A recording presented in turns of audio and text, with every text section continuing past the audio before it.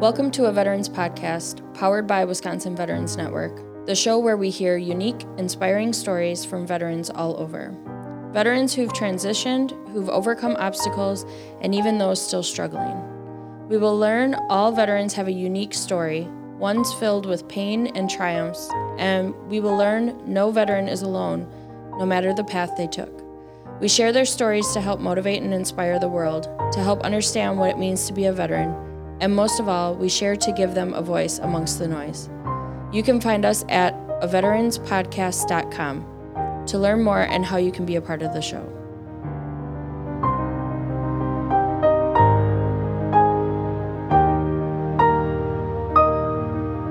Welcome back to a Veterans Podcast, everybody. I'm excited you're with me. It is evening time here in Wisconsin, and we are recording a super awesome episode today. I am actually going to be interviewing my old executive officer from the ship that I was on prior to going to shore duty, prior to getting out. So I'm really excited to have him on the show.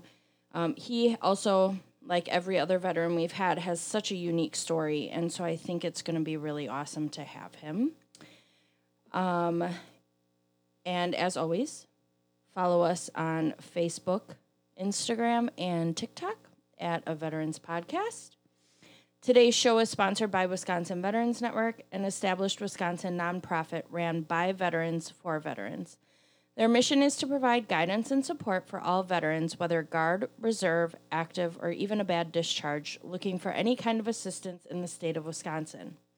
If you're a Wisconsin veteran looking for an answer, whether a simple question about benefits or are currently homeless, give them a call today. You can find more information about them at wisvetsnet.org or at aveteranspodcast.com. All right, let me get him on the line.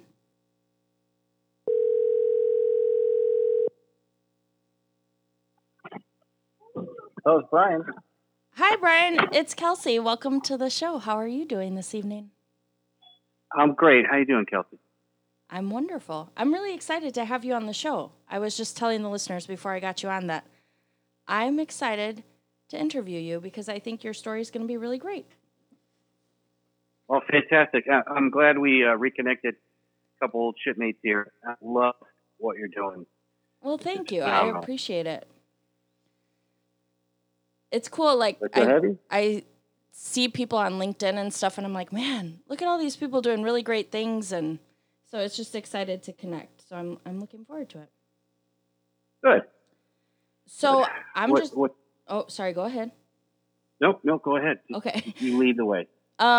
So my first question is, why did you join the military, and any specific reason why you chose the Navy?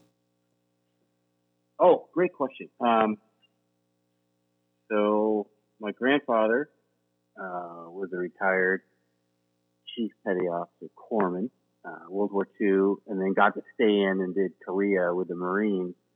He did 20 years, and then my dad joined.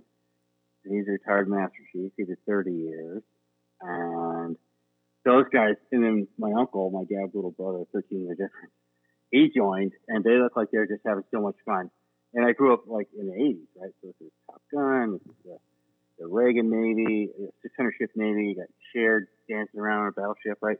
Mm-hmm. So it's just like the Navy was the thing. And then, so I knew I wanted to join the Navy. I'm very, very patriotic. I grew up on Navy bases. I lived in Navy housing, Charleston, Groton, Kittery, Maine, Great Lakes, Illinois. And then we moved out to San Diego when I was in high school, like 1986. When Top Gun came out, we moved to Oceanside, where the house was. So it was in front of me all the way. And then I just decided to take a little bit of a different path, and I sought commission. I was obtained an appointment to the Naval Academy, and then I got a commission. And I wanted to be on ships. Actually, originally I wanted to be on submarines. My dad was on a submarine when I was a kid for a little while, and I still think submarines are really cool. Oh my goodness! I don't know that I could do the sub. It's tough. My little brother, went the sub route, and he was a senior chief when he retired. So he put it about 24. We retired the same year. So he did 24, and I did 21. We had a little retirement party together. So he had a great time in the boat. He was non-nuclear. And for the officers, you have to go nuke. Mm-hmm. And I'll admit my grades weren't the greatest coming out of college. So I didn't get nuclear drafted that year. So looking back on it as a surface warfare officer, as a ship guy, that was like the best thing that ever happened. I would go to shore duties and meet my submarine buddies and like, hey, I'm appropriate to Cape Canaveral. Oh, okay. Well, I just did a deployment to the Mediterranean where I had like 14 port visits in 6 months. Yeah. And then I did a tour around Japan for a year, and I can't even count how many port visits I did there.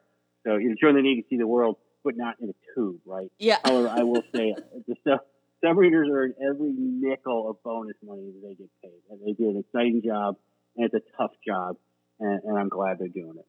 Yeah, I just don't know that I could do the not seeing the outside for extended periods of time. There's something about just the sunset at sea that I think makes it all worthwhile. You were a DC man. You live below deck. I know, but I still got to peek out and see the sun every once in a while. So. Good point. I know when we were serving in Chancellorsville together, there were probably a few days I didn't. Unless I was pulled up the bridge to talk to the captain. I think there were a lot of days I just didn't see the sun. So it's buried under paperwork or whatever. Yeah. But, it was good. Hey, this is the 10-year anniversary of Tomodachi. I know. It's so crazy to me. I can't believe that 10 years ago. We were for the listeners, Kelsey and I were on Chancellorsville, and our ship was like the first one to report for that event. So it was the earthquake /tsunami/nuclear meltdown. And we had just left Saipan I think we were only a day or two out when that happened. And we got the orders, proceed north to Sendai, now, get up there. And the carrier, remember they were late getting on deployment. Yeah. They just caught up with us, and then they had to head up there with us. That was such a crazy time. Like, I often think about that deployment, like, more than anything else in my Navy career. And I swear to you, I can still remember every moment of that whole Operation Tomodachi. It's just you should, because your division, really had to turn to as the D seamen, the HT, the folks, the men and women who owned the Radiacs, who you guys had the countermeasure washdown system. You owned all that. It was like everything you went to school for, you actually practiced. Right, and then some, because they were, every day was a new problem set that, I went to DCA school when I was an infant. I don't remember nothing new.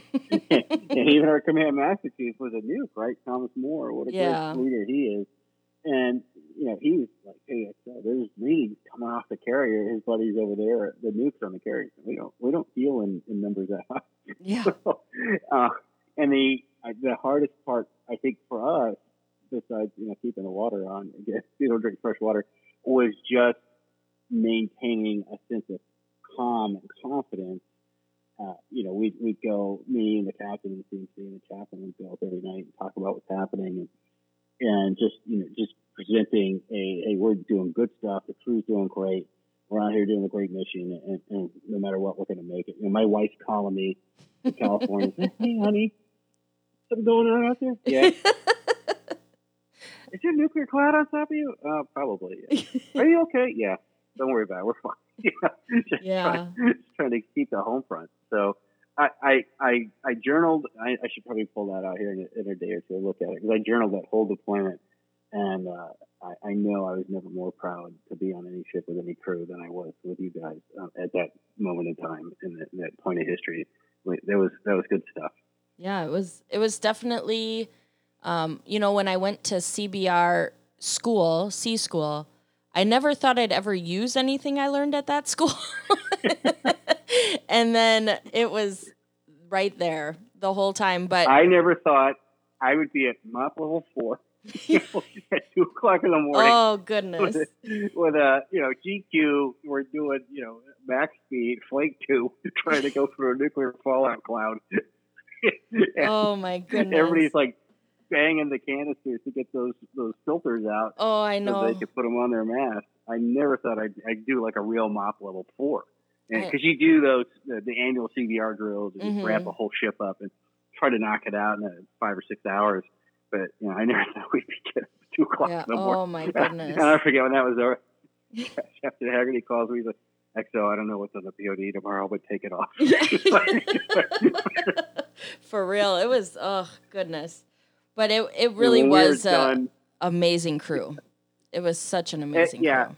You guys had, wonderful LPOs. The Chief Smith was top notch. And if there's any chiefs that I served with on other ships that are listening, I'm sorry, but man, that Chancellorsville Chief Smith was fantastic. They were the best. They were so good. And there were a lot of just really fine officers in there. I mean, Daniel Suppo, he stands out in my mind. He did so much. Michelle Morgan, the chief engineer, I think she's either in command now or going to command. So you guys were served very well by your leadership. And I mean, what can you say about Captain Iron Mike Haggerty? Oh, I know. Hold it all together. Best CO ever. Yep. He was good. I was very fortunate to have that ship at that time with that crew and that captain and CMC. And when Master Chief Moore came on board, it was like the last piece of the puzzle sort of fell in place, and we were ready to go on deployment. It was great. Yeah, it was such a good crew. I really like that. Since that was my last ship I served on, I think it checked all the boxes for me. When you talk about joining the Navy and you talk about like this time that you're going to serve, that ship definitely checked all those boxes. So it was a good. And your DCA in Sinolena, he was fantastic, and that was the only one that the captain trusted the rest of the ship. So, sorry, any Chancellorsville JOs that are listening to this.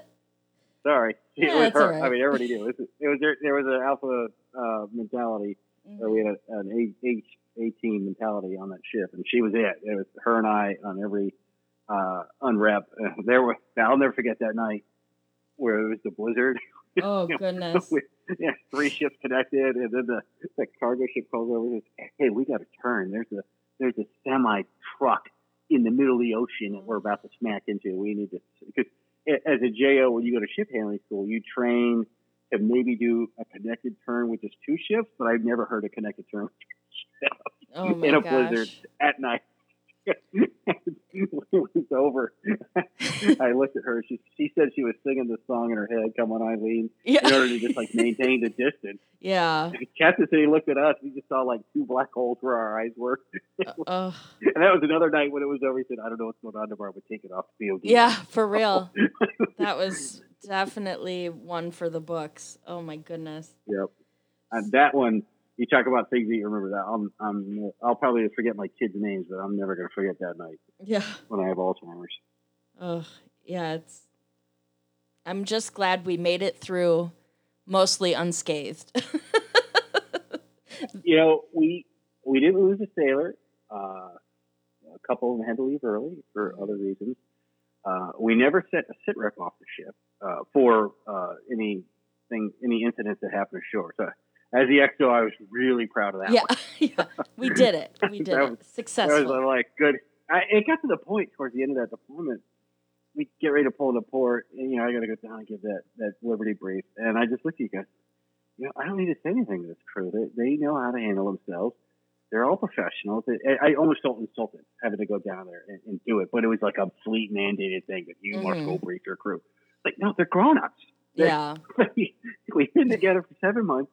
Nobody's done anything dumb, that I had to report. And so, they're fine. They're going to go to the beach and do some well-deserved liberty and come back, and everybody's going to behave and just be great.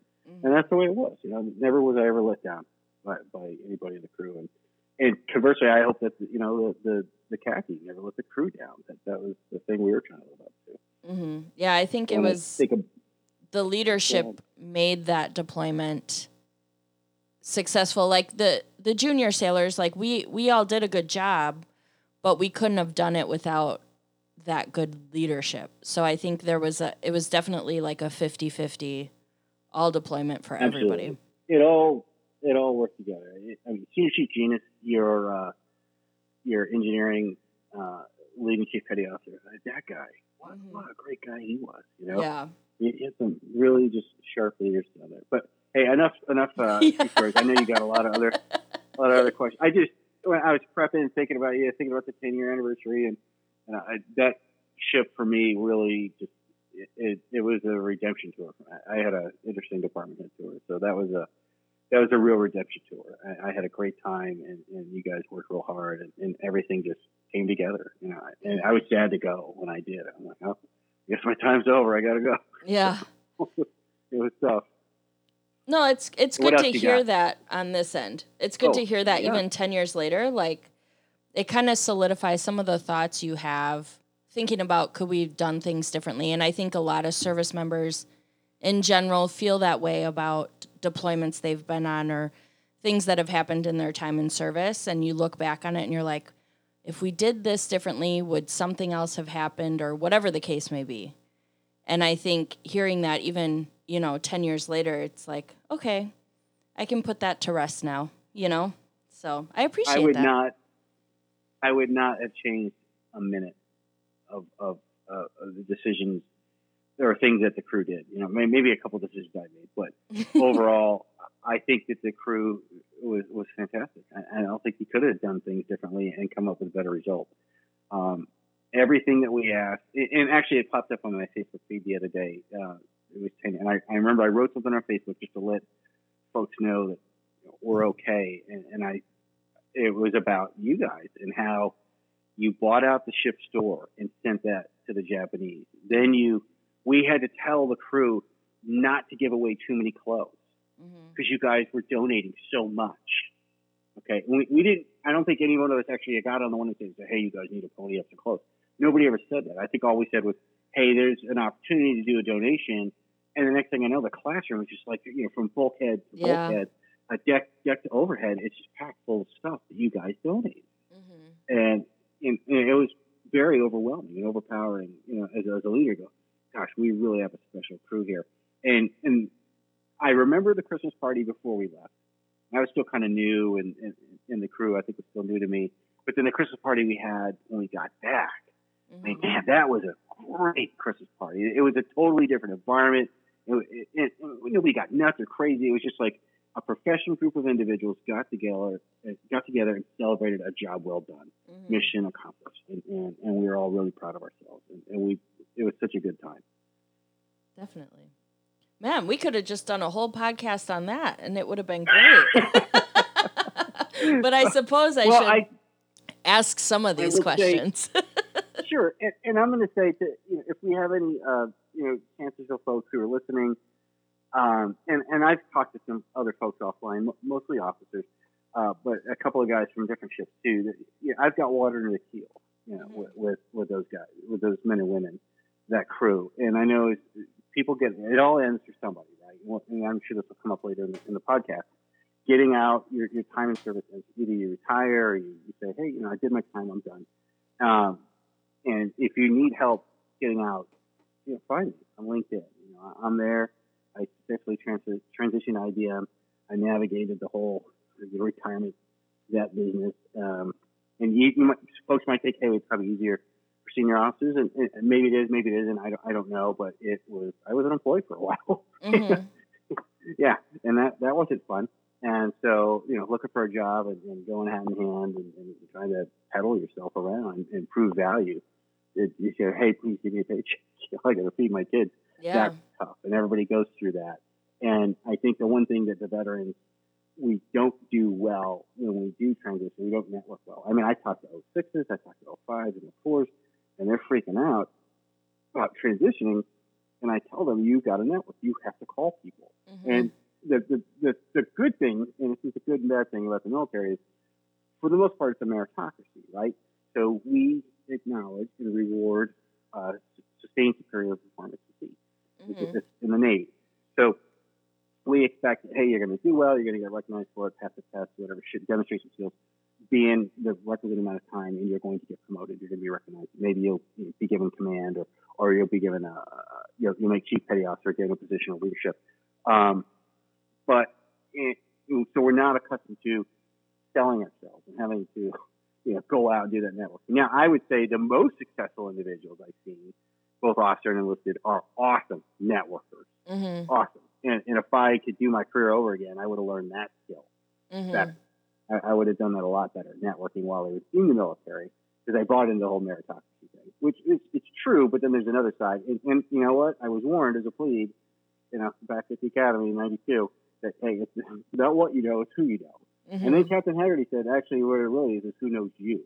And that's what he said. It's not enough that you're a great officer, so it's just who knows you. Yeah. And that's the same thing that's going to boil down to whenever you transfer. It's who knows you. And you build your brand, but who knows about it. Mm-hmm. And so I know people from Chancellorsville, 2010 to 2012. Mm-hmm. And if they need help, or when we look at a resume or talk to them about roles in corporate America, just what it's like to be out there, I know them. I put referrals in all the time at IBM. I'm the president of the Texas Veterans Business Resource Group. I saw a whole leadership. I filled it, right? Took over the whole damn state.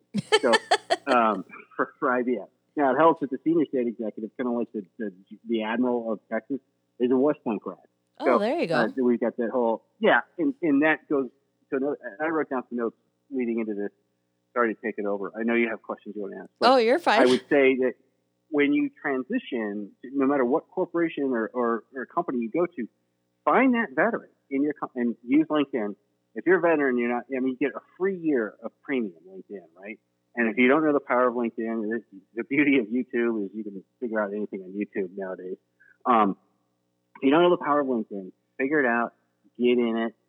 TAP will only tell you so much.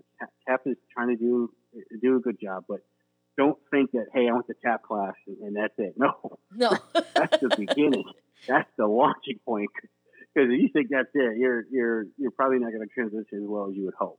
Mm-hmm. So go to LinkedIn, find out if there's a company you're targeting, find out who the veteran is in that company, and 99.999% of the time that veteran will want to talk to you and not shut up like I'm not shutting up right now. That veteran will want to help because they know how tough that is. It doesn't matter what rank you are. It may be admiral or general. It might be a little bit easier.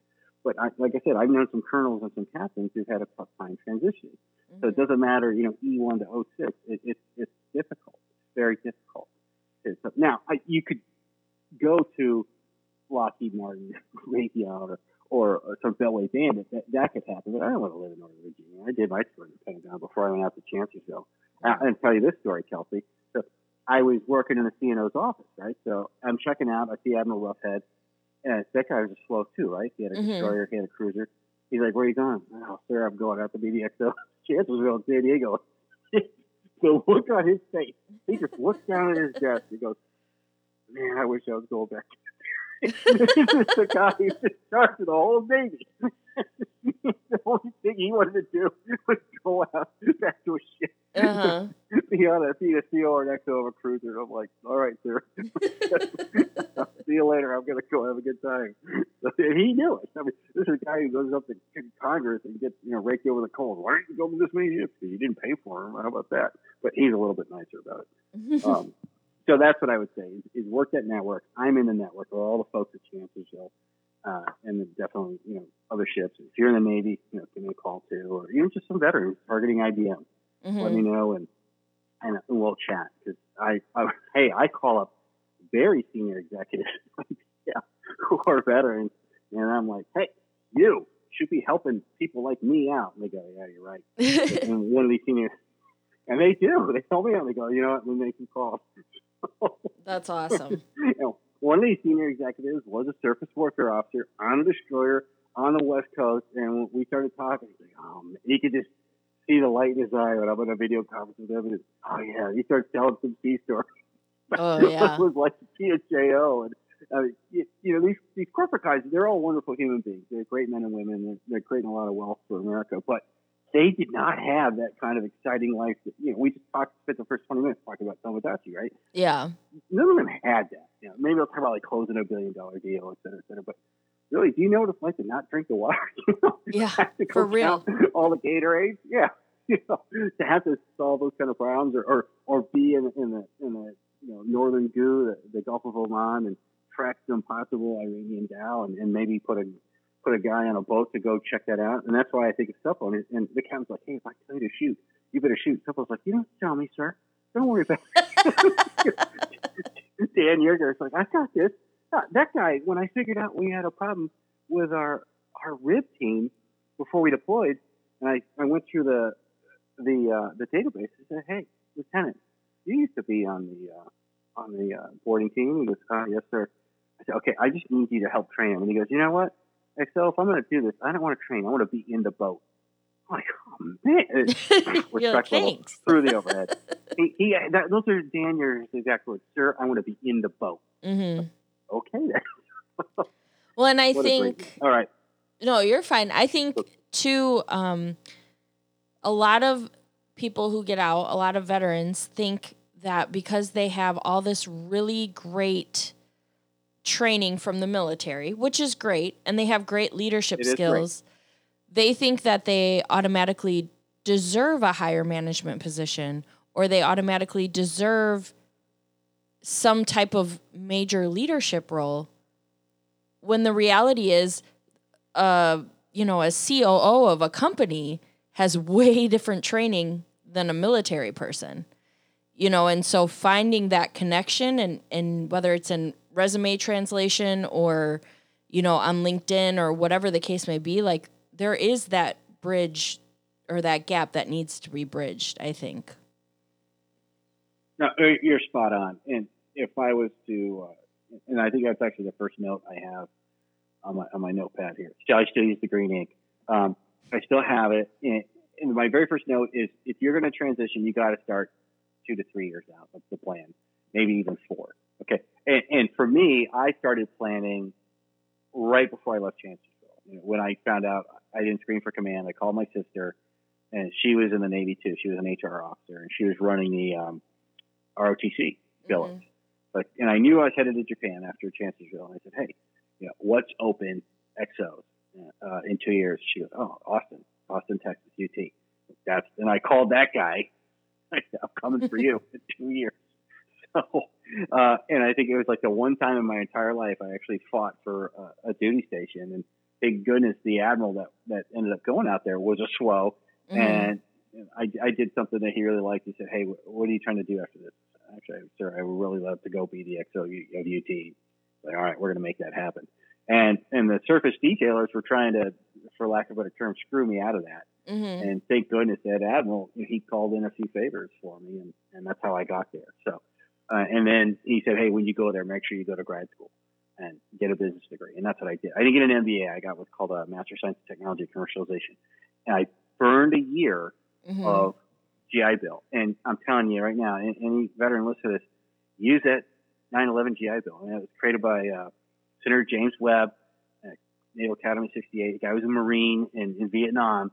And he wrote extensively about the lack of Ivy League officers who were actually, in the bush in Vietnam. Mm-hmm. So when he got into that position of leadership, he was actually Secretary of the Navy at like 36 years old too. Oh, wow. Secretary of the Navy. But when he got to be the senator from Virginia, and he ran for president for like a brief minute in 2016. But when he got to be the senator, he restructured that GI Bill, and it's the greatest thing out there. And if we don't use that, that's just a waste. And if you're getting ready to transfer, look into that 4 or 5 years too, because if you have to sign it over to your children or sign it over, children and your spouse. Mm-hmm. Okay, you could still use it even if you sign it over, but you have to designate that you can sign it over. But there's like a 4 year. You have to do that 4 years before you get out. And I almost missed that by a week. And thank goodness a really great shipmate of mine was sitting next to me in Japan. He's like, hey, have you done this yet? And I said, well, what you talking about, Willis? And so I did it. And so I burned a year. I still have 3 years left for my 2 daughters. And it was probably the greatest investment I ever made in my life, was using that year going to night school. And my wife had a baby while I was going to night school. God bless her. Oh, but geez. I did. And what I really did before that is I went to a job fair a couple of years before I got out, and I recommend every veteran do this. Go to a few job fairs before you get out. Now, granted, the employers really, I don't want to hire you or really spend a lot of time talking to you until you're about 6 months out, but get a sense of what they're looking for. And then you'll realize, okay, I've got to go get some skills. Yeah. And there are so many resources out there. So if you want to transfer to tech, and this is a shameless plug for my company, IBM. If you want to transfer to tech, we are corporate partners with an organization called vetjobs.org. That's vetjobs.org. And I volunteered last year to do what's called a Corporate Service Corps project. It was me and 6 other IBM veterans, or 5 other IBM veterans from the state of Texas, got together and helped build out this platform. And you know how much it costs, Kelsey? It's free. Free 99. Free. Nice. You get it. Yeah. Contact vetjobs.org. You get in there. They put you on the platform. You want to learn about SAP HANA. You want to learn about how to code. You want to learn about marketing, finance, just some soft skills development, whatever, what a P&L looks like, et cetera, et cetera. If you want to make that hard transition over to corporate, and you don't know how many prior enlisted folks I meet at IBM. So don't think this is just for officers. As a matter of fact, because I'm the BRG leader for Texas, every Veterans Day for the last 3 years, I've held career fairs. But this last year, I couldn't do it because of COVID. So what I did with that senior state executive, Jason Kelly, I said, hey, look, sir, everybody uses first names at IBM. Hey, Jason, what I want to do is a company-wide Veterans Day WebEx. And we did. We put it together. A couple hundred people tuned in. And then it also occurred to me, Kelsey, I said, okay, I want to interview executive school women, veterans. And I found 2 women, and they were awesome. And one of them was prior enlisted. And awesome. So she got out, did her GI Bill, and then got her degree, and then came to IBM. And she's like, yeah, I really don't like to tell that story. I said, whoa. You have to tell that story. That's very important you tell it story. Because for me, and these women were in, like when I was at JO back in the 90s, and there weren't a whole lot of women in the military back then. Yeah. And I had this theory that I think that women who served in that period, but any other period, gosh, we only had, maybe 40 women on Chancellorsville? Yeah, there weren't that many. There weren't that many, but in the early days of we lifted combat exclusion law, which is funny for the class of 94 at Navy. There are a lot of women who thought they were going to get shore duty bills, and President Clinton's like, oh, no, you're going to sea. What do you mean I'm going to sea? So some of the women, they got sent out to ships. But what was dumb was there was 3 women on an aircraft carrier, 5,000 guys. So that was challenging. So I think those women learned some really good, tough lessons about leadership and dealing with an all-male environment. They're the only diverse population, really, on that ship. And then I think that helped them make great business leaders in corporate America.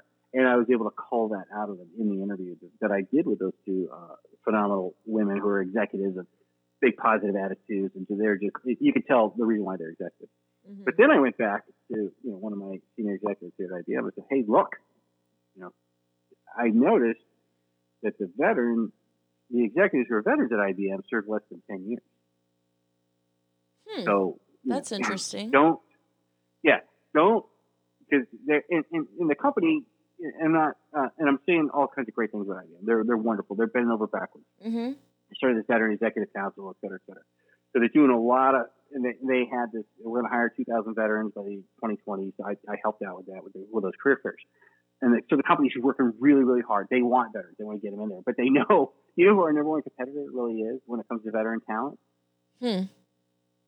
Law enforcement. Wait, who? Law enforcement. So a lot of 7, maybe first, maybe second term enlisted personnel going to law enforcement. And that's who I talked to a lot of the recruiters and talent acquisition folks at IBM last year, this time last year, as a matter of fact, when I was helping do the skills build. I said, yeah, it's Leo, law enforcement officers. Those are the ones that we have a hard time. So I thought it might be like Oracle or Facebook, our typical competitors in the marketplace.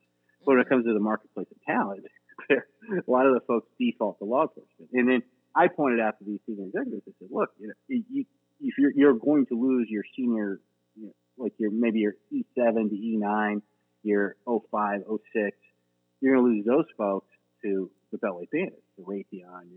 You're going to lose them because they're going to pay them for what they know. And I'm humble enough to admit I don't know much about that. I know what a P&L looks like and managing a P&L, but I haven't had to have that earnings call in my particular role right now at IBM. I don't have that quarterly earnings call.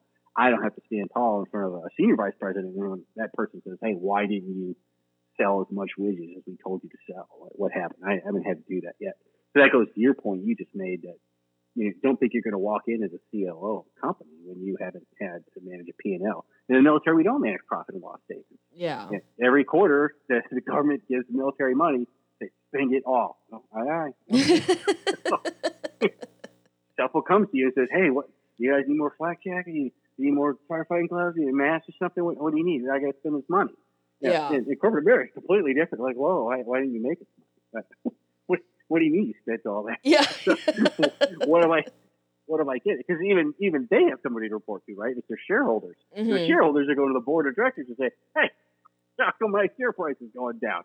And fortunately for IBM, we have Admiral Howard. Yeah. We have a SWO on our board, and she's great. I've heard her speak a few times at different IBM events, and we're very lucky to have her.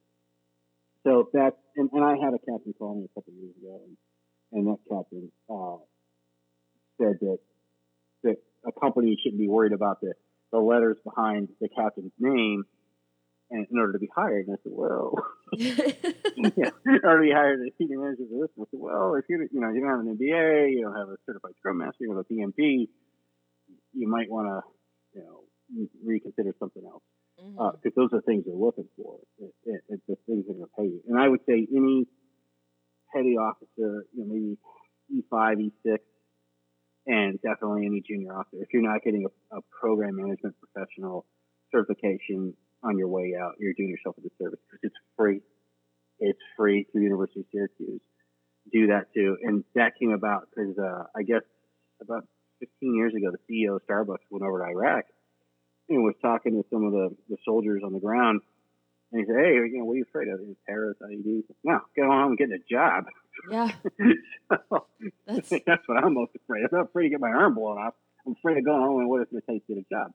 So this CEO of Starbucks, he set up the program, the program management professional scholarship program for veterans.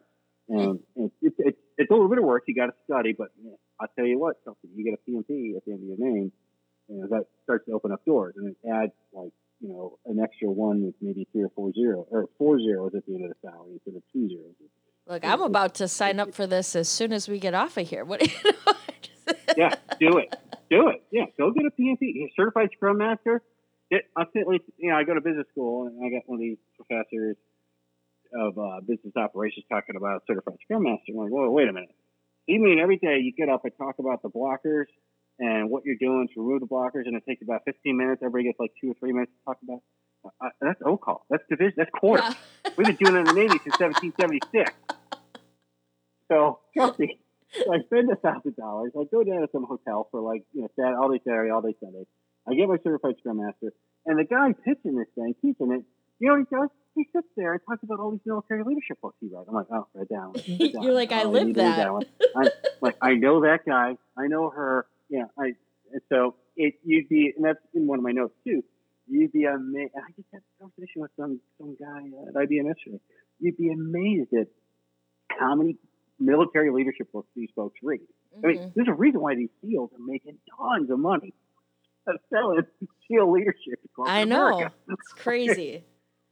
That's so crazy. It's good on it. And I think I got a connection I want to give you on that too. And good on them that they're selling it. Because corporate America, and I'm like mired in this project I'm doing, and I can see the answer, right? Mm-hmm. 10 years ago, when I was XO of a ship, I can make that happen by the afternoon. Here, I don't even know if I get it done by 6 months. So, I know what it's that's like. Such an important point, though, and I'm so glad you said that, because I think that's why a lot of veterans struggle. And I mean, I'm speaking personally, but I know of other veterans too, why they struggle in the civilian world, because you're so used to, in the military, quick turnaround, and you get tasked with something, and now you need to finish that task before you go home. Like, you don't get 6 months, 8 months to figure it out. Yeah. Like, you have to do it. And now you're in this civilian world. And I remember the first few jobs I had after I got out of the military, I would finish a task so quick, and my boss would be like, why did you do that so fast? I'm like, because you told me to do it. You know, and that's an issue, which is weird for it to be an issue, but that's something that I think is hard to understand when you get out is like, okay, I've done my whole task list that you gave me for 6 months in 2 days. Now what? Right. And let me, I didn't write this down, but I'm glad you talked about that because the senior veterans, at least in my company, and I actually go to these, Deloitte has a virtual corporate veteran join up once a year. So I've been to the last 2 years to go see what Amazon's doing, what Blizzard's doing, whatever, how they take care of their veterans. Mm-hmm. And IBM's doing really well. And I'm just saying, I get paid no extra money from IBM for saying this. But we do really well. And one of the things our senior executives talk about, Jason Kelly, Dan Strum, and Barry Becker, we call it our superpowers as veterans. That what you just said, like, oh, you need that done? Is today good enough? Oh, I thought you had that done by the end of the month. No, I get that done today. Mm-hmm. I can bang that out now. Yeah. That's not hard for me. Like organization, when I first got to the company and I was doing a lot of organizing of our team, they thought I was like Harry Potter. I'm like, no, this is not hard for me. The hard part for me, the difficult part for me was like understanding the technology. Mm-hmm. What a enterprise level flash drive does. And I know more about cloud than I ever want to know. And I don't know enough about cloud, Kelsey. It's so much more I've got to learn, what a Kubernetes is, what a Docker is, all these, how the cloud works. Mm-hmm. It's like the Wizard of Oz. Look behind the curtain. How does your app work on your cell phone? Really? How does it really work? And you go, oh my gosh. So there's some really smart people who are doing that stuff, but they are so siloed. I call them silos of excellence, and we would say that in the Navy, but we were really good in the Navy about breaking down those silos of excellence, getting that stuff across. And corporate has a tough time with that. And some corporate leaders are better than others, but I think in general they have a tough time with it. And that's that superpower that we bring, because we still practice what I call, I wrote a paper on this, I should probably share it sometime. I call it analog leadership in a digital world, right? And it's especially in the Navy where we don't have Wi-Fi in the ship. So when we get mad in the wardroom, the officers are like, hey, Ensign, what's going on down your street? Well, get off your computer and get your rear end down in the face and go find out what's happening. Yeah. I've been down there today. Have you been down there today? Go talk to your sailors. That's that face-to-face stuff. Now, COVID changed everything, right? Mm-hmm. So everything's all virtual. I get it. But, when I probably could have still done my job at home the first 2 years because my boss was down in Houston. So, and I was in Austin. It freaked me out. The first day I went to work, I didn't have to check in with anybody. I had to sign in at the quarterdeck. Nobody logged me in. They just let you go wherever you want. Well, you had a badge. You got to, but still, nobody cared. I mean, I was talking to my boss one time. I was visiting him in Houston. I'm like, hey, you don't know if I'm drinking in the office, do you? Like, nope. I said, what if I said I wanted to commit suicide? I don't know, call HR. I'm like, what if I'm beating my wife? I don't know, call HR. These are all like the typical things. We call them Monday morning quarters, right? In the Navy. Like, these are the things that we have to deal with. I don't know, call HR. But there's no HR, really. I mean, we have HR officers in the Navy, but we don't put them on ships for some reason. I don't know why. We push all that down. That's on the probably a chiefs better and the idea. LPOs. Yeah, but we make the chiefs and the LPOs and the officers figure it out. So you become an HR. So that's part of the superpowers I write about. And I think about what it was like being on that deployment. You're a priest, you're a rabbi, you're an accountant, you're a financer, you're an HR, you're everything. You're a mom, you're a dad. And Captain Haggerty talked about this a lot too. Hey, we got to put a little bit of motherhood in this. And when we would write things and try to communicate with the crew, just be, a little bit more explanatory, not be direct, but just a little bit more explanatory. And he wasn't one to fluff anything either. Yeah, very straight to the point. No, he was. He knew there were times he had to soften some of the messages that were going out. And actually, and he had his vehicles by which he would do it. He would use me or Chaps, or we'd be the three vehicles with Chaps.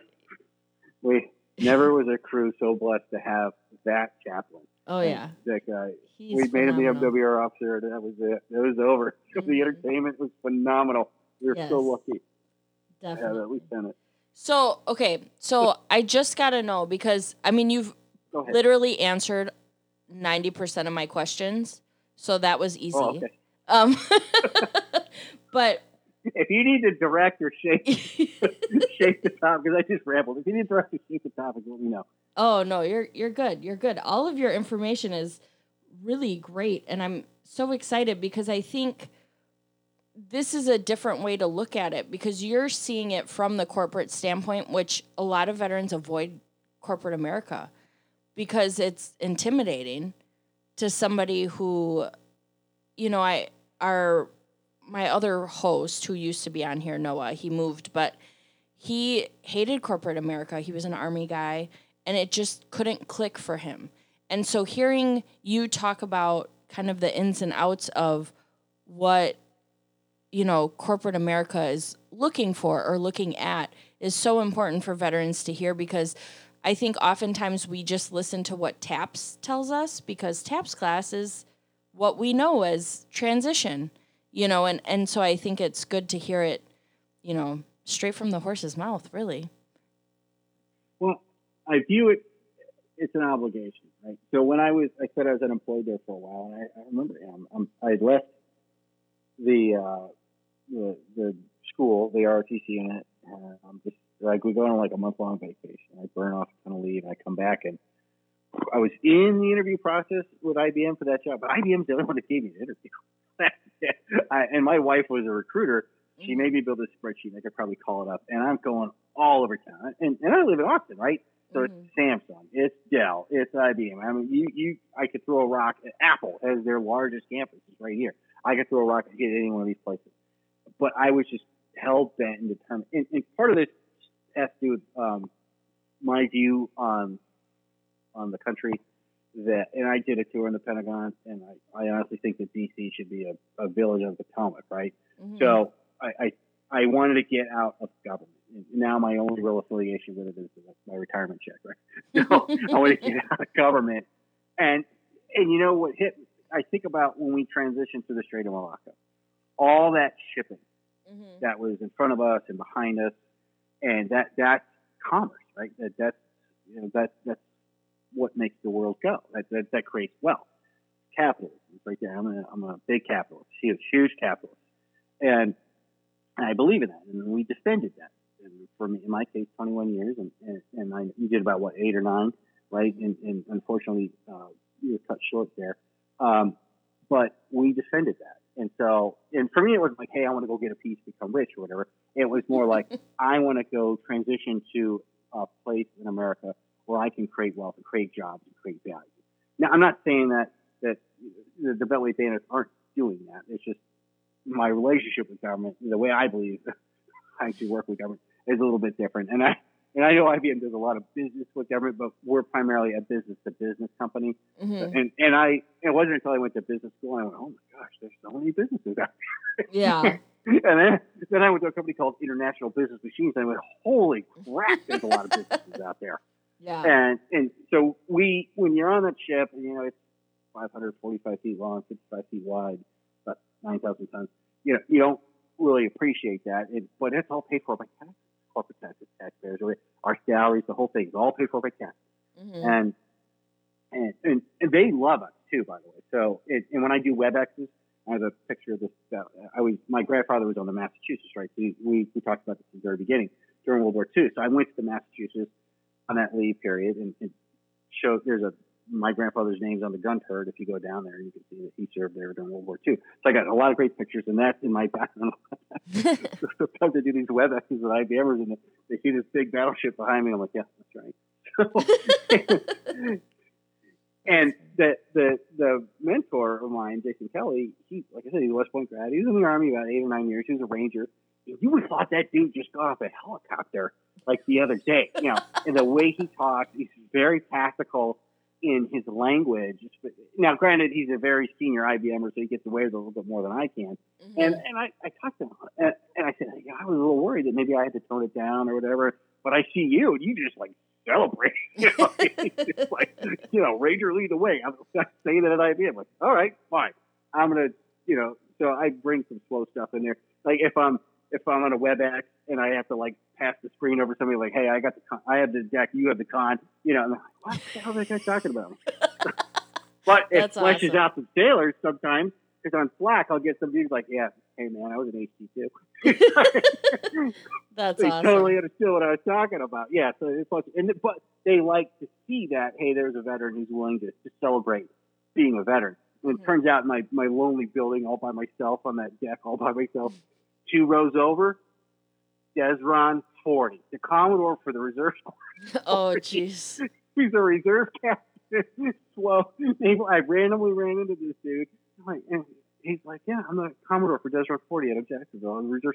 Like, are you kidding me? I'm a SWO too. So now, and it was great because I could just have some guy to go commiserate with, tell T stories, and find out what was going on at IBM. But to your point about going to corporate, I had the first like 4 or 5 months, I am freaking out. And this mentor, he's like, okay, let's go have a beer or two. And he said, look, guys that get out about their first tour, it's like they just went to college and they didn't miss much. And then guys that maybe get out after 10 years, it's like they went to grad school. Guys like you are in 20 years who are accustomed to, I want it now. That's just not how this goes. And so it's like, don't accept that. He said, don't accept it, but just understand, have a little bit of appreciation. And the senior site executive for IBM, and he's a huge supporter of veterans. And when I was doing these on-site veterans events, he would always come out.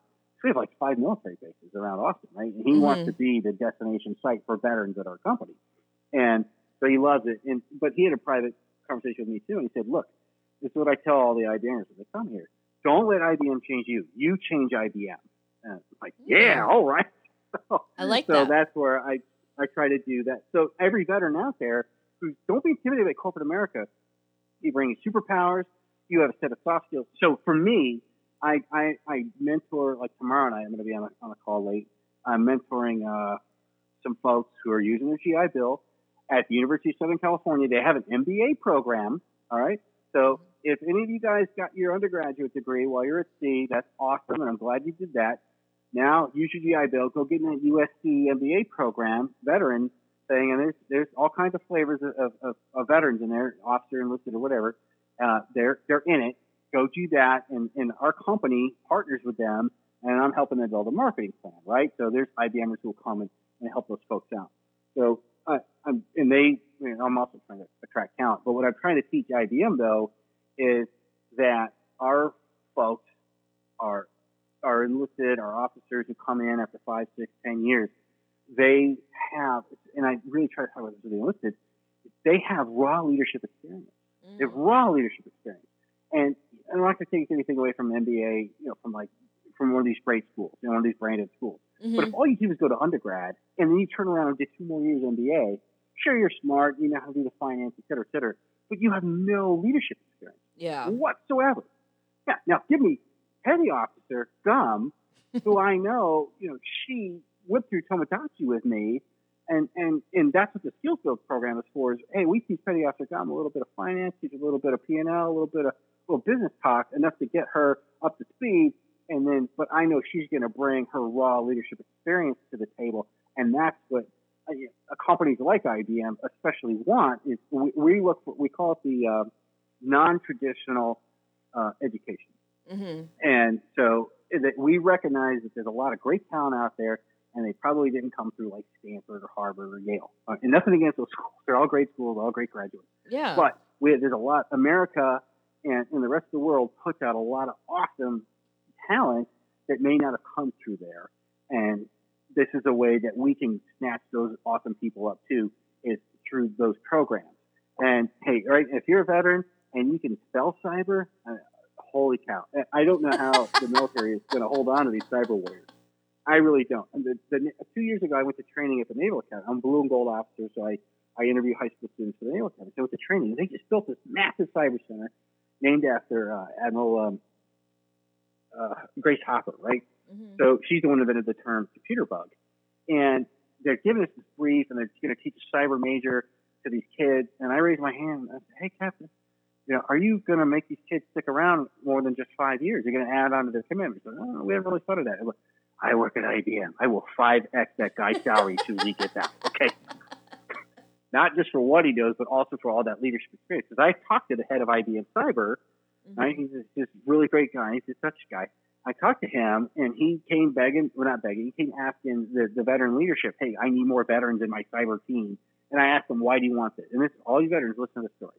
I said, why do you want veterans on your cyber team for IBM? He says, look, I bring in these civilians to the watch floor, and the phone rings, and they all look at the phone. I bring in veterans, the first responder, the phone rings, they pick up the phone, they start organizing to solve the problem. It's like, boom, done. That's all I needed to know, right? That's all and that is, you don't get that at Harvard or Yale. Yeah. You get that on the deck plate of a warship. You get that, in the desert of Iraq or on the mountains of Afghanistan. That's where you get that stuff. You don't get that, by the beach, and whatever, hanging out playing volleyball or watching some college basketball team lose on a Saturday night. You don't get that there. You get that through raw experience, and that's what veterans bring to corporate America. And trust me, corporate America needs more veterans. So, hey, Leo, law enforcement is probably going to be grumpy. Like I said, they're our number one competitor, but I want to see more of my brothers and sisters in uniform over here in corporate, and they can be successful because I've interviewed those veterans, at least in my company. Wow. That was awesome. I think I should just give you this podcast because I've learned so much in the short time we've been talking tonight. But I think it's important to hear that because, even before because I work now at Wisconsin Veterans Network, which is a nonprofit that helps veterans, and they're who sponsor our podcast. But going into corporate America, even for me, I was like, oh no, I am much too, the word I've been told is I'm much too intimidating to work with people who aren't veterans. I don't know how to take that sometimes, but I think it's just that drive and motivation to get the job done. Like, I'm not here to hang out with you. I'm here to do my job, and I'm here to complete the mission, and I'm going home at the end of the day because I spent a lot of time away from home. So that's the thought process. That's your superpower, is that drive. And I'm not saying the other folks aren't, but this is something that has been embedded in you. And you're right, because I get to go home. I mean, really, it was like the one thing as an officer, like, well, what do I have? Oh, I can, it's liberty. It was like the one real tool that you had. Okay, and they still tell you this as a JO. Hey, your crew in the morning just wants to know what it's going to take to go home. Yep. All right. And it's not a bad thing. It's because when we go to sea, you're stuck there. So when you're in port, in my second shift when I was in Japan, they were awesome. We had things like rope yarn Wednesday. And I was like, what the hell is that? Like, oh, no, we know you guys got to go, like, get your car registration taken care of. So Wednesdays were half days. And then Fridays were, like, you could go home early on Fridays. And then, so on Chancellorsville, right, we had 3-day weekends, remember, when we were in port. I was an engineer. I don't remember it like that at all. Oh, no. But well, our captain was an engineer too, right? So he was hell bent, and he used to climb up the chain in my rear end. He's like, and Chang said, "Hey, sir, we have an inspection. Fine, you're giving a Monday off." Yeah. So he trust. There was I'll tell you right now. There was, I think it was Veterans Day or something, and I said, "Sir, well, we're going to work Friday because we just had Monday off." He said, "No, I told this crew that I was getting Friday off." Sir, so it's only a 3-day work week? Yeah. Figure it out, let's go. All right, so he was hell bent on trying to make sure that you guys were. Now, the khaki showed up on Friday, but for him, I think the reason why he brought the wardroom in on Friday was so they could go play basketball with him. Yes, I do remember those. Then he would go home. Yeah, but the thing about corporate is, and Kevin Haggerty used to have this saying, that person's really nice, but that's a problem. They're too nice. And that's what I love about IBM, at least at my level, and I'm not really high up at all. I'm kind of like mid-grade. I'm like the equivalent of maybe a lieutenant and a Navy lieutenant. So, but everybody's really nice. And especially when I was learning with technology, and I'd call up these like super genius 1,000-pound head, the guys who are actually like building the chips and stuff, and I call up. And I was an engineer too, my first division officer tour. And so I wanted to know, like, walk me through the system. He just show me the schematic. I wanted to know that kind of stuff. And my boss was like, well, what do you mean you want to know that? I'm like, well, if you're going to hold me accountable for what's in the box, I want to know if I'm an electron like come in the box, what are all the things I hit, and then I come out of the box. Can you show me that? So I had to go find an engineer, an electrical engineer who built the box to help me understand that. But I don't think a lot of people in my position were willing to go to that depth. And that's what a veteran's going to do, is they're going to want to get up in it. And I have a really good friend of mine. He was a surface warfare officer also, BCA, on an FSG, and he got out early. He got out after the end of his commitment, and then he went to corporate America. And he says, I just practice things like leadership by walking around. he got really high up in a company, and he was like, they were all up in the C-suite at the top floor. And he said, I went floor to floor to floor to find out who's in our company, what they did. And everybody was like flabbergasted. Who are you? I'm one of the executives, vice president. Why are you here? Because I want to know who you are and what you do. Yeah. What are you doing for the company? And that's veteran superpower that they have. And those are the things that you guys, and here's the backside of that coin, though, is we know what good leadership looks like. And when we're not getting it, we get really grumpy. Oh, yeah. And it's frustrating. It's so frustrating when you see somebody who's in or who is supposed to be a leader and they are not leading in the way that you as a veteran deem appropriate. And we'll just put it like that, because everybody looks at leadership differently. But when you are looking at the person who's supposed to be leading you and you're like, I could do this 10 million times better, that is incredibly frustrating. As a veteran, I can't speak on the civilian side of the house because I don't know how civilians process all of that. But I know as a veteran, I have left jobs because my leadership was so poor that I couldn't deal with it. I guarantee that, anybody who's in, like 1, 2, or 4 or 5 years, they talk more about leadership than an MBA did. Right? Like I said, I went to business school, and we had granted mine was a truncated program. And I can't believe this professor is getting paid the amount of money he does to teach leadership. And really, that's it? That's all you got? And then it occurred to me, because I was also teaching ROTC at the same time down at the University of Texas. So I went to my ROTC class, and I was teaching leadership to them. And I said, hey, is there anybody other, program on this campus that's teaching leadership like we're teaching it? And they all shook their heads no. So it's 3 ROTC units up there: Army, Navy, Air Force, and the Marines are with the Navy, right? That's the leadership, laboratory for a large school. Now, I'm sure I'll probably get hate mail on my LinkedIn after this, and I'll probably get the Combs University is going to, or the Combs School of Business, so I want to pull back my degrees. We teach leadership, but it's not like what we're accustomed to teaching with the case studies, the practical application. You got your petty officer leadership course, right? That's a week long when you make petty officer. That's pretty intense. That's, as a Divo, I'm excited that my guys make E5 or E4, but then I lose them for a week. But you know what? Losing them for a week to go to that leadership school is going to pay me massive dividends down the road because they got that leadership training. Yeah, definitely. There's these big name, big brand schools aren't teaching that kind of intense leadership, and they certainly aren't doing the practical application that you did. Not the, hey, go manage the radiacs. Yeah. We don't have enough Tyvek suits to go look at why is the navigator sleeping with the flag that's sitting off the radiac? Sir, give me the flag. Sir, give me, that guy, I'm not going to use his name. He's a great guy, and I've helped him out in his transition too. He's a wonderful individual. But it's like, why are you sleeping with a flag that's been through a radioactive cloud? Why? I mean, you got to do what you got to do at some point. I don't know. That guy's a patriot, by the way. That's why he was sleeping with that flag. Yeah.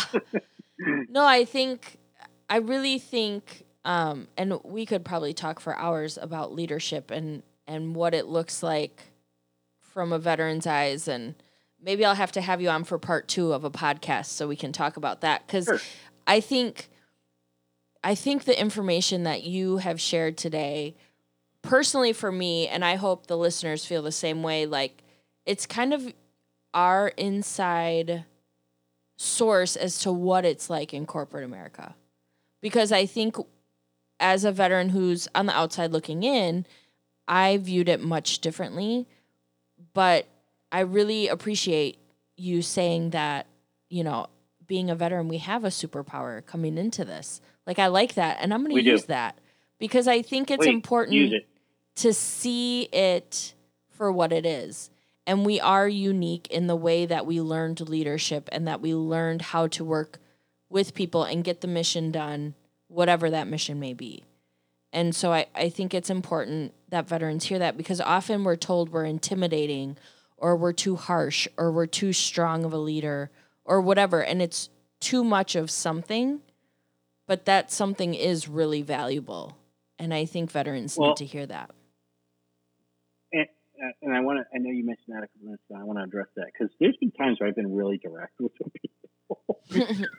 not XO Fitzpatrick 2011 direct with the knife hand and the bro and all that fun stuff. Not that, because I would probably get me fired, right? Now, I'm proud to say the only time HR has been called on me in the 3 years I've been at IBM is because I was selling Girl Scout cookies. That's the only time. I'm like, really? That's why I got HR called on me, not because of salty language or whatever. So that's it. But what I would say, and I would go do some feedback with the folks after maybe a call or something like, hey, was that a little too direct? And 9 times out of 10, I'll get no, that's what we need to hear because everybody's so nice. Yeah. They need somebody, because this means I sit there, I'm like, am I the only one saying this? The emperor has no clothes, right? Am I the only one saying the emperor has no clothes? But you, as the veteran, you bring in that fresh perspective. Plus, we also, we can't BS each other. We all know where each other lives. Like, ship's 545 feet long, 55 feet wide. We all know what each other does. So you can't BS the individual. I mean, an officer was only as good as their word.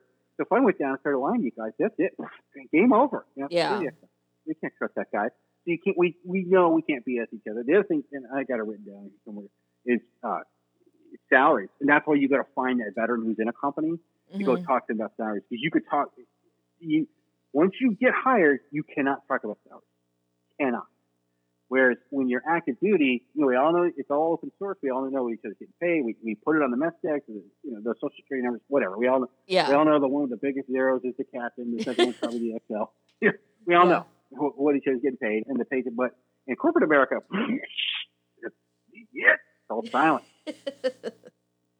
Nobody talks about that, and you have to negotiate that, and there's a whole thing. And one last thing I'll say about when I work on the branding of veterans, at least at IBM, is this was all before last year with the George Floyd stuff. And I said, look, veterans we're diversity ready day one when we show up. We don't need that, we don't need to be told how to work with people who don't look like us or don't go home with the same people or whatever. Because we had that. All right. We slept in close quarters with, one person from an opposite side of the country and another person and maybe believe in a God a different way than I do. And, maybe we learn how to deal with all that and then come together as a crew and put all that stuff aside and accomplish the mission. Yeah. Right. We learn all that stuff. So we're diversity ready. We're ready to go. And so, granted, I didn't get as much diversity training at IBM as I did in the military. Maybe that's helpful. But also that's part of my superpower too. And I sit on these diversity and inclusion councils because I'm the head of the Veterans BRG. But, so for me, it's just all, got it. Yeah, okay. Can we, continue to do what we're doing? How do we make our shareholders more money? That's really close. Yeah. Now, granted, that stuff is really important. It's really because some people didn't get that education like our veterans got. How to play well with others, even if they don't look like us. Okay. So and that's why it's important in corporations. They have to have those discussions. So, but veterans, that's another superpower that we bring is we're all ready to go. And even in I've read stories about the Marine Corps boot camps where they will take, the guy from South Carolina with the Confederate tattoo on his arm and put him in the same bunk as the guy, from East LA. Figure it out. Get over your prejudices, your business. And it's not about, where you come from. It's who you are now. It's the crew you stand with now. I only saw sailors in blue and gold, right? And chances are it was the first one I had women enlisted. I served in my very first ship was all male. My second ship, I had a couple women officers. Third ship, we had a little bit more women officers. That was the first ship that ever had women enlisted. And you know what? That was the best ship I was on. Sorry, other ship. And I'm not saying you hear that? We you're were on the phone, best. We were the best. And I'm not saying that because you're on the phone, Kelsey, and you were one of the crew members. I'm just saying that was the best. You know, it really. I don't know if it was because I had women enlisted or not, but yeah, it was great. You know, we had challenges or whatever, but the challenges were no different than the other challenges I had on the other ships. So it was a really, you know, it was probably the best time of my Navy career was being on that ship. That's awesome. So if we've gone too long, let me know. I have like 4 more pages of stuff. Oh, geez. Well, we'll have to do a part 2 for sure.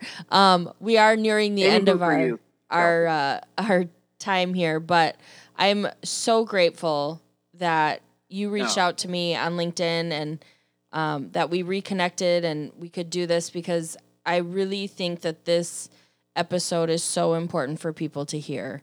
And especially veterans, and even we have some non-veterans that listen to our podcast, and I think it's important for them to hear too the struggle of the veteran and what we think corporate America was like before you were a part of it, or you know what I mean, like it. So it's such a good perspective. So thank you so much for being on the show. Well, thanks for having me, and thanks for doing this. This podcast is it means more than you know, because the struggle is, for lack of a better term, the struggle is real. But it really is. And it's not. You're not alone, and that's another horrible, you know, bumper sticker too. You're not alone. The struggle is real. I've got my I've got my Naval Academy alumni network, and man, those guys are struggling, right? And these are officers with good backgrounds, great education, some very senior officers, and they are struggling. And so it's not, and unless you reach out and talk to somebody, and you know, I give whatever amount of time people want, and I'll give them my whole download, and I try to be as direct as I possibly can to let them know what this is about, because it's tough. It's really tough. And I, you know, my wife, thank God, kicked me in the butt and said, "Hey, go talk to that guy. Go talk to that guy. Go talk to that guy," to put the pieces of the puzzle together. Now that I'm in corporate America, I'm trying to figure out, okay, how can I be successful? You know, 340 person company like IBM. How can I make my mark here? That's my new struggle. Well, I think you're killing it. So that's another lame bumper sticker, but I mean it. I think you're doing a great job, and I'm serious about part 2. We'll have to figure out a time to get more information. And let me know. Yeah, thank you so much for being on the show today. All right. Well, thank you. And, you know, I don't want to say happy 10th anniversary, but it's a solemn time. Yep. I'm thinking about what happened there and what you guys did. And what was weird is I got stationed in Japan the next year, and so I saw, you know, the aftermath and listened to those stories with the people on the ground. So, yeah, we'll do part 2. But everybody else, have a great night. And if you find me on LinkedIn, just Brian Sean Fitzpatrick. At IBM, and you'll see all my Navy stuff on there too, all the fun stuff I did in the Navy. And I think I even have a line that says, if you're a veteran, look for a job at IBM, reach out, and I'll do what I can to help you out. It's on my tagline. Okay? Perfect. You have a great night. Thanks, you too. All right. Well, that was awesome. I'm so excited we had him on the show. Thank you for listening to a Veterans Podcast today. To learn more about us, to hear previous episodes, or if interested in being on the show, you can find us at aveteranspodcast.com. We'd also like to thank our sponsor, Wisconsin Veterans Network, a Wisconsin nonprofit operated by veterans and serving veterans in need. Until next time.